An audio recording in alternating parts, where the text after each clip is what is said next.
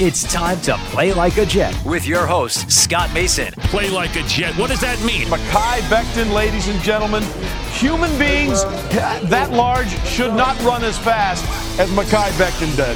And if you like people just abusing other humans, the Mekhi Becton tape is for you. Wilson going to the air. Chased out by Daquan Jones. Wilson looking end zone, wide open, touchdown! First NFL touchdown for Zach Wilson. And it goes to Corey Davis. Down the middle, he's got it. Elijah Moore, the 20, the 10, the 5, touchdown. Jones is just caught flat-footed. What an excellent, excellent route. Hill hit immediately when he got the handoff. You know that's the Q-inator. Oh my gosh. Listen, thank you. From the PlayLikeAJet.com digital studio, this is Play Like a Jet. My name is Scott Mason. You can follow me on Twitter at PlayLikeAJet1. And it is time for another edition of the 2022 Jets Offseason Roundtable. And so we bring back our friend who is a Play Like a Jet contributor, but also, of course, most notably, a longtime suffering Jets fan, former Jets ball boy, and former 3-year communications director for the Tampa Bay Buccaneers, Mr. John Grella. John, welcome back to the show, brother. It is always great to be here. John, I was just saying how you and I could talk for hours and hours about football, but also about 1980s wrestling. So maybe one of these days we'll have to do that. Today, though, we're going to talk about the New York Jets because I have a feeling that if we got going about 1980s wrestling, we'd be here all day. I promise to work in a reference or two. Yes, at least one or two. And I would think that you might be able to do it with Joe Douglas, the architect of this team, because I've often said that he bears a very strong resemblance to Bam Bam Bigelow. Sometimes I call him Bam Bam Douglas. What are your thoughts on Douglas so far, the job he's done, and how confident are you that he's going to move the team in the right direction going forward? So, as promised, I am originally endeared to Joe Douglas by his fondness for the Four Horsemen, Ric Flair and the boys. And ever since I heard that, I've been squarely in his corner.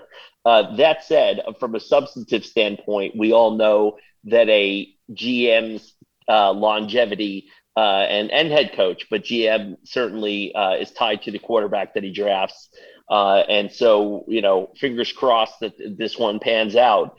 But my view on him is similar to much of the fan base in that he did a great job, particularly on the Jamal Adams trade, and it certainly was addition by subtraction. But I will just reserve one singular bone that I'd like to pick, and that is the looking back at how many plaudits and how much praise Douglas got after trading down and then picking Denzel Mims. I look at all the receivers that were drafted that year now ahead of him, and it just kills me that one of those guys could have been a Jet, as it seems like Denzel Mims is not going to work out. Denzel Mims, unfortunately, as you said, not exactly on the right path, but at least Elijah Moore appears to be. So that's a big win for the Jets if he can continue on that trajectory. And if he does, part of it is going to be because of the coaching. So let's discuss the coaching staff. Robert Saleh in his first year as the head coach, he had his ups, he had his downs. He had Mike LaFleur. I thought he started out poorly, but then really picked up steam towards the end of the season. Jeff Ulbrich was sort of the opposite. The defense overachieved a little bit early on, but then teams figured them out and just blasted them the rest of the way. And the Jets ended up with arguably the worst defense in the NFL in 2021. What do you think of the job Saleh did and his assistants as well? And how confident are you in that staff going forward? So a couple of things I look at are, in general terms of coaching staff, when you evaluate them, did they overperform or underperform the talent that they have? I don't think it would be fair to say that the Jets have anything better than bottom 5 talent in the league. Maybe promising high upside guys like this past draft class may materialize and blossom into something higher. But as things stand, this team was not built to win right now. It certainly had its share of injuries, and I know that seems to happen every year and really to every team. But Saleh did not have a strong hand coming in. So we'll give him a bit of a break on that. One thing that would alarm me now having PTSD from my Tampa tenure is when you see lopsided losses. Usually that's a function of a lack of effort and players making what they call business decisions.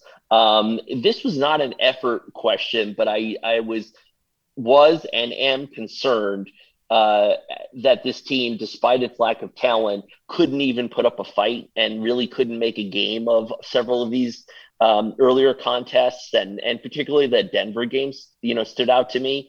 How do you get blanked by the Denver Broncos? I mean, it's not like they were world beaters. It wasn't getting blown out by the Bills or the Chiefs, and so those lopsided losses really do concern me still. That said, I have no other choice but to take the long view and try to be patient. Robert Saleh certainly looks the part, and I think that he gets a lot of the buzz that he got last year was because of his look and his demonstrative nature, and that's the kind of thing that fans, particularly Jets fans, really cling to. That kind of stuff is less relevant to me, less germane. In that, who cares if a guy's demonstrative, right? Like, Jason Garrett was demonstrative. PJ Fleck is demonstrative. Does that mean that they're both going to be, coaching Hall of Famers? No. And then are there stoic head coaches that get the job done? Top Coughlin and Belichick, you know who they are. And for whatever reason, it bothers fans when the coach isn't as whiny as they are during a loss. And I'd like to see my leaders, military leaders, and certainly a doctor, be a little bit more of surgical and professional in their comportment. So I think people need to get beyond the kind of the style and really into the substance with Saleh. And I think one more thing, and this is a little bit of a PR bugaboo of mine.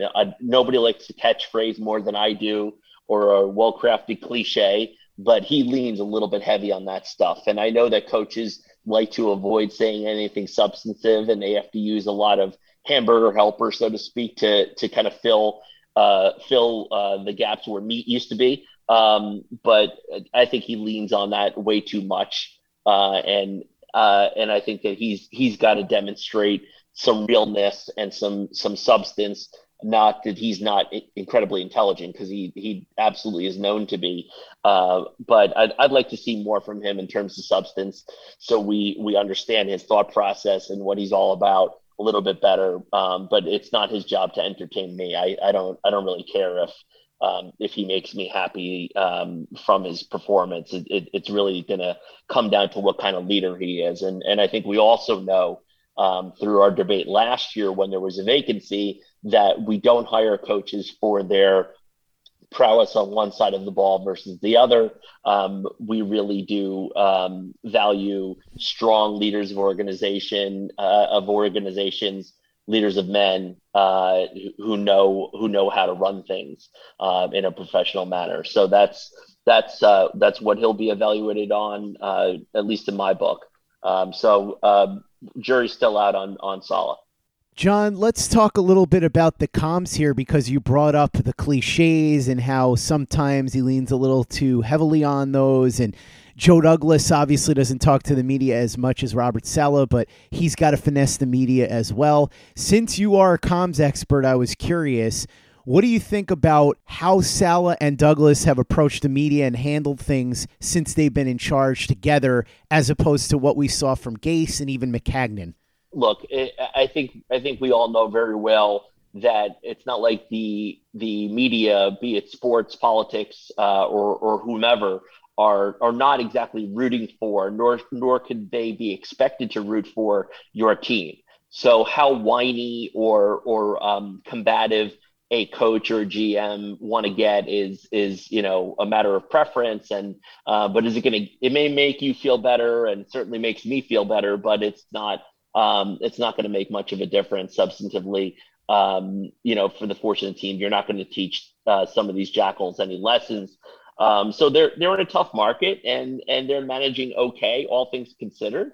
But just continue to read the room and be aware. When you say all gas, no break, that kind of rings hollow when you lose 27-0 to the Denver Broncos. So let's once you can push the branding or advance the branding of all gas, no break or AGNB. After it's clear that this team is overperforming their talent level as opposed to maybe slightly underperforming an already low talent level. Play like a Jet. Play like a Jet.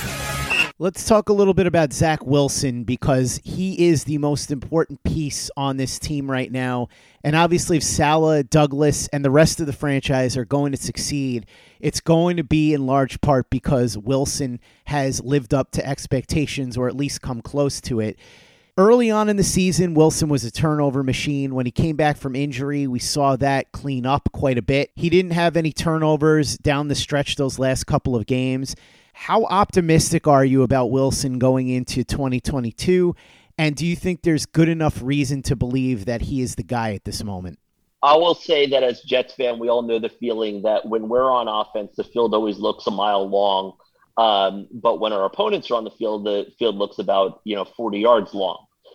So that continues to this day, where your confidence when he gets the ball at the 25-yard line that he's going to just march down the field 75 yards and score is not even anywhere close to the confidence you would have in any number of other quarterbacks that you see around the league, right? And they don't have to be established veterans or even young ones where you go, he's got this. And so we're not there. It doesn't pass that test. The other thing is it too much to ask that we throw for 300 yards like once or twice a season? Because it sure seems like everybody in the league throws for 300 yards more often than not, and certainly whenever they play us, even scrubs. So how is it that the occasional 300-yard game is too much to ask?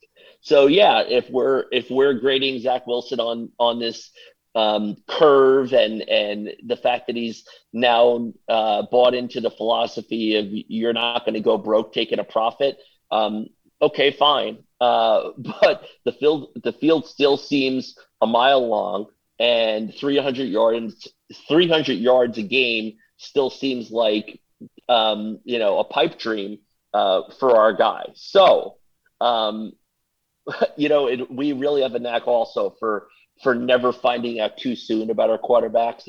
You would hope that between Sanchez and Darnold and now Zach, that you would have a love at first sight quarterback one time amongst the bunch. But we don't have Herbert or Burrow or Allen where you meet him and you fall head over heels for him because he's doing everything in year one that you would have hoped.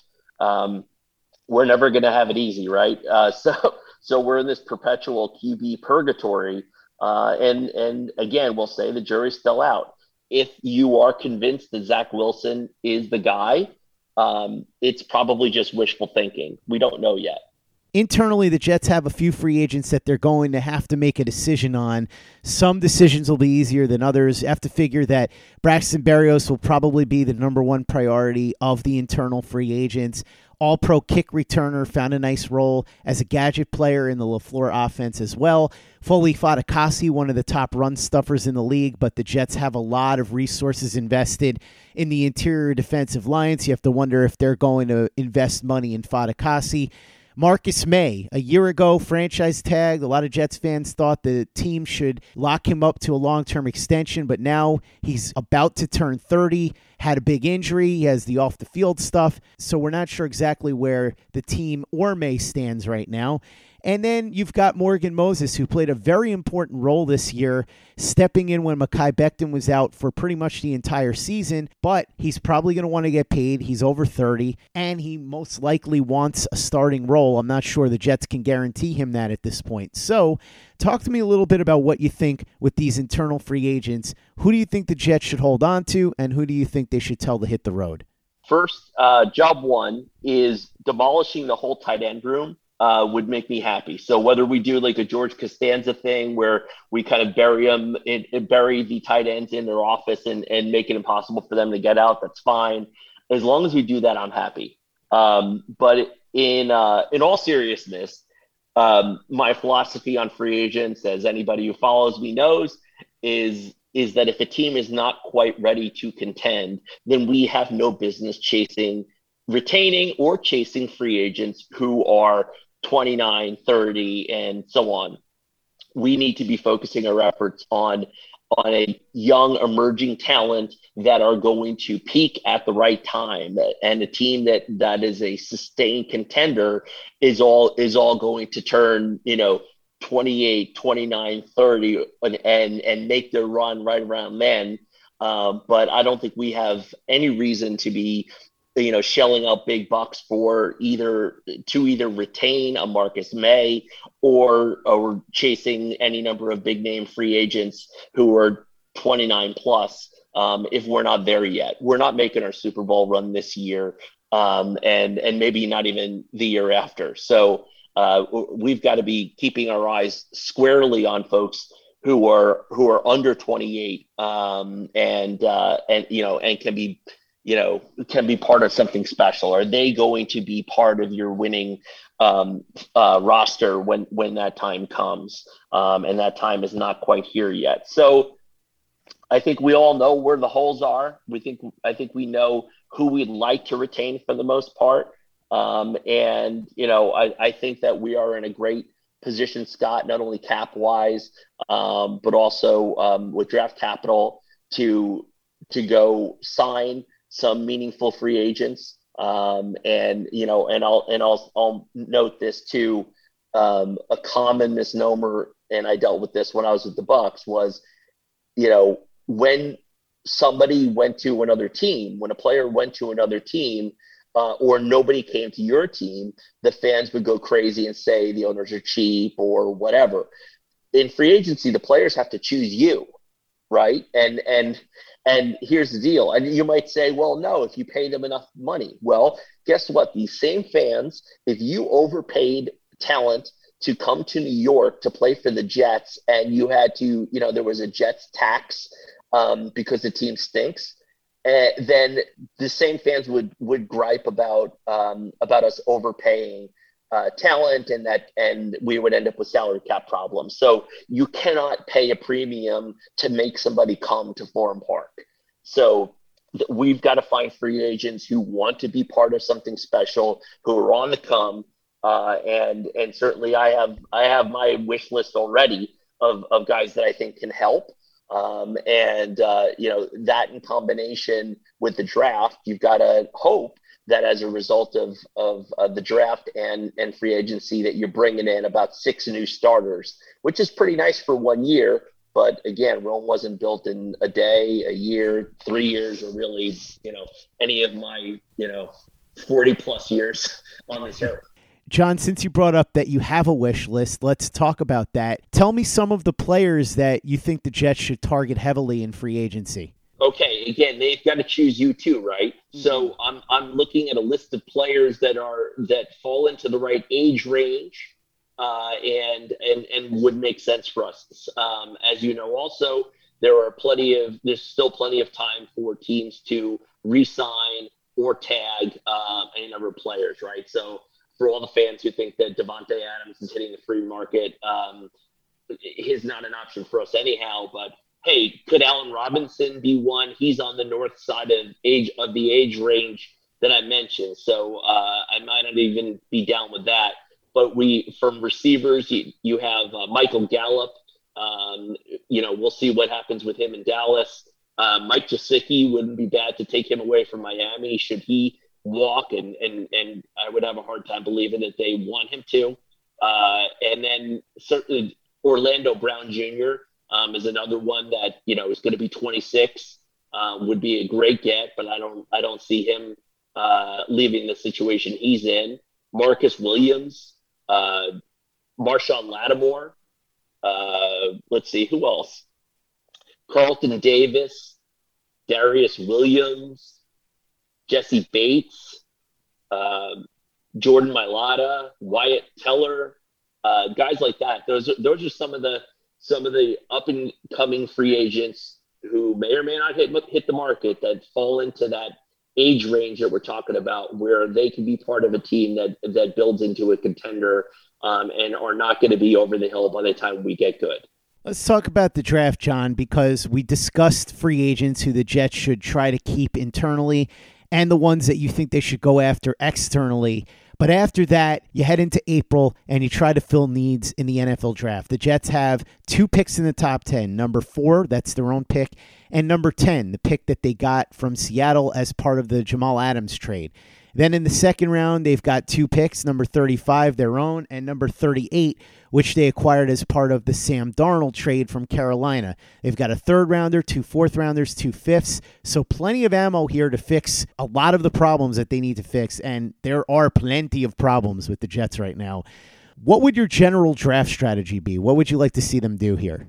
Again, I have the luxury of being a partisan when it comes to our draft strategy. And, Joe Douglas obviously has, especially with Robert Saleh in his ear, has to care to show some love for both sides of the ball.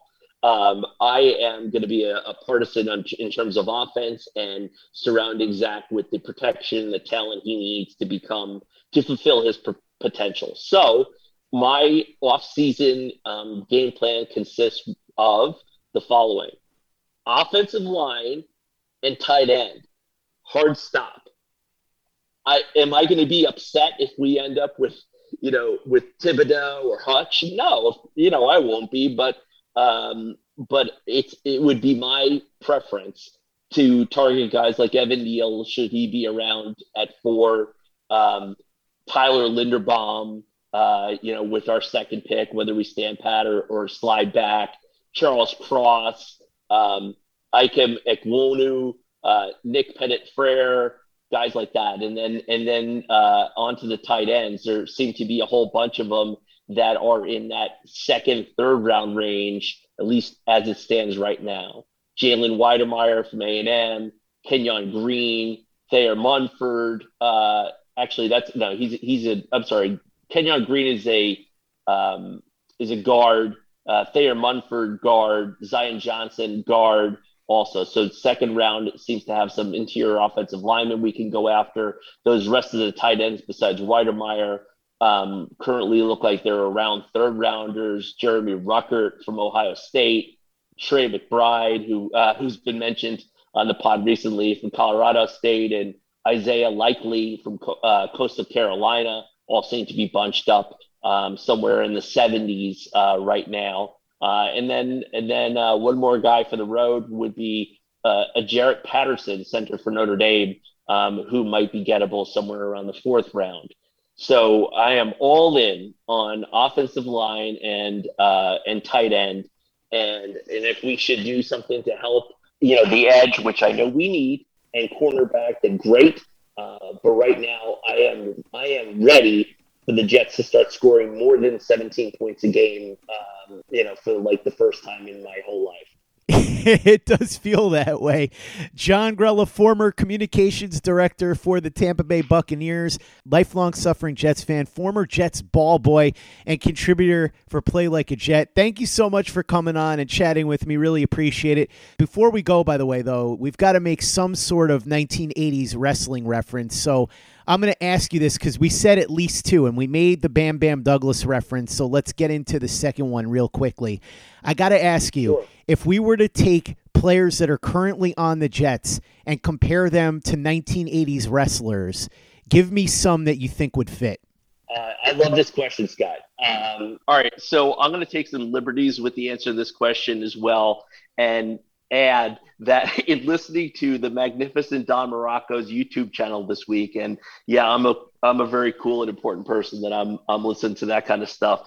He did a little bit of a bit on wrestling great Outback Jack, and of course I thought about the Thunder from Down Under, our very own Luke Grant. So let's do a comp between Luke Grant and Outback Jack, a wrestling legend if there ever was one. Tie me kangaroo down, sport. Elijah Moore could be the dynamite kid. Hopefully, just regarding his, between the lines or inside the ring ways, not his personal off the field habits or outside the ring habits. But I love myself some Elijah Moore. So he'd be great. And then let me think of another one. I don't know. First of all, I would love a big tight end who would be like Barry Windham. I don't know who that guy's going to be, but I want a big athletic tight end like Barry Windham to take over games. I feel like half the league has a guy like that, and I am just clamoring for our go-to tight end, sort of a Kyle Pitts, TJ Hawkinson, Noah Fant kind of guy. But that's off topic a little bit. I'm trying to think, Scott, of a plucky up and comer, but not a ham and egger who ends up a jobber who loses matches, right? So not enhancement talent. But I wouldn't want to compare Braxton Berrios to like a quick draw Rick McGraw or somebody who is bound to lose a match, because I feel like if anybody's winning right now or is poised to win, it's him. So I don't know. We want to give him like a up and coming Paul Roma, where you go from enhancement talent to being a probably an unworthy member of the Four Horsemen. So, yeah, let's go Paul Roma. Oh, man, when you're getting compared to Paul Roma, my goodness. John, tell everybody where they can find you on social media and how they can get a hold of you if they want your services for comms and PR work, because you are the very best at what you do. Thank you so much. So, all right, at Jonathan Grella, Grella on Twitter. And then my business, or one of my businesses, is Jag Public Affairs. Those are my initials. And at Jag Pub Affairs on Twitter, and then jag.ninja is the website. So we do everything from advocacy and crisis communications, media training, and so on. A lot of fun stuff. And, we're aggressive, which is true to my brand. So anyhow, that's how you would go about finding me, but I'm around. And as always, I appreciate the time you've given me, Scott, to not only plug the business, but catch up with you, talk wrestling, talk Jets. It's a golden time. And the rest of the day is just downhill from here, man. That's for sure. Make sure you check out John on social media and go to him if you have any PR or comms issues, because, like I said, he is the very best at what he does. Check out what we're doing at PlayLikeAJet.com and the Play Like a Jet YouTube channel. The Thunder from Down Under, Luke Grant, has got some great videos up, including a breakdown of Mekhi Becton's rookie year, just to refresh your memory of how good Becton was before he got injured. He's also got videos up of some draft prospects, Traylon Burks, the outstanding receiver from Arkansas, and Trey McBride, the tight end out of Colorado State, plus Dalton Schultz, the impending free agent from the Dallas Cowboys, the tight end. Should the Jets empty out the bank account for him? Luke breaks down the All-22. It's all on our YouTube channel. Subscribe if you haven't already and watch all the videos, and make sure you give us a 5-star review for the podcast if you haven't done that already. Easy way to help out the show if you like what we're doing. Doesn't take you much time, doesn't cost you any money, but it goes a long way to help us out. So if you could go ahead and do that for us, we'd be quite grateful. And for the latest and greatest in New York Jets podcasts and content, you know where to go. That's Play Like a Jet Digital and PlayLikeAJet.com.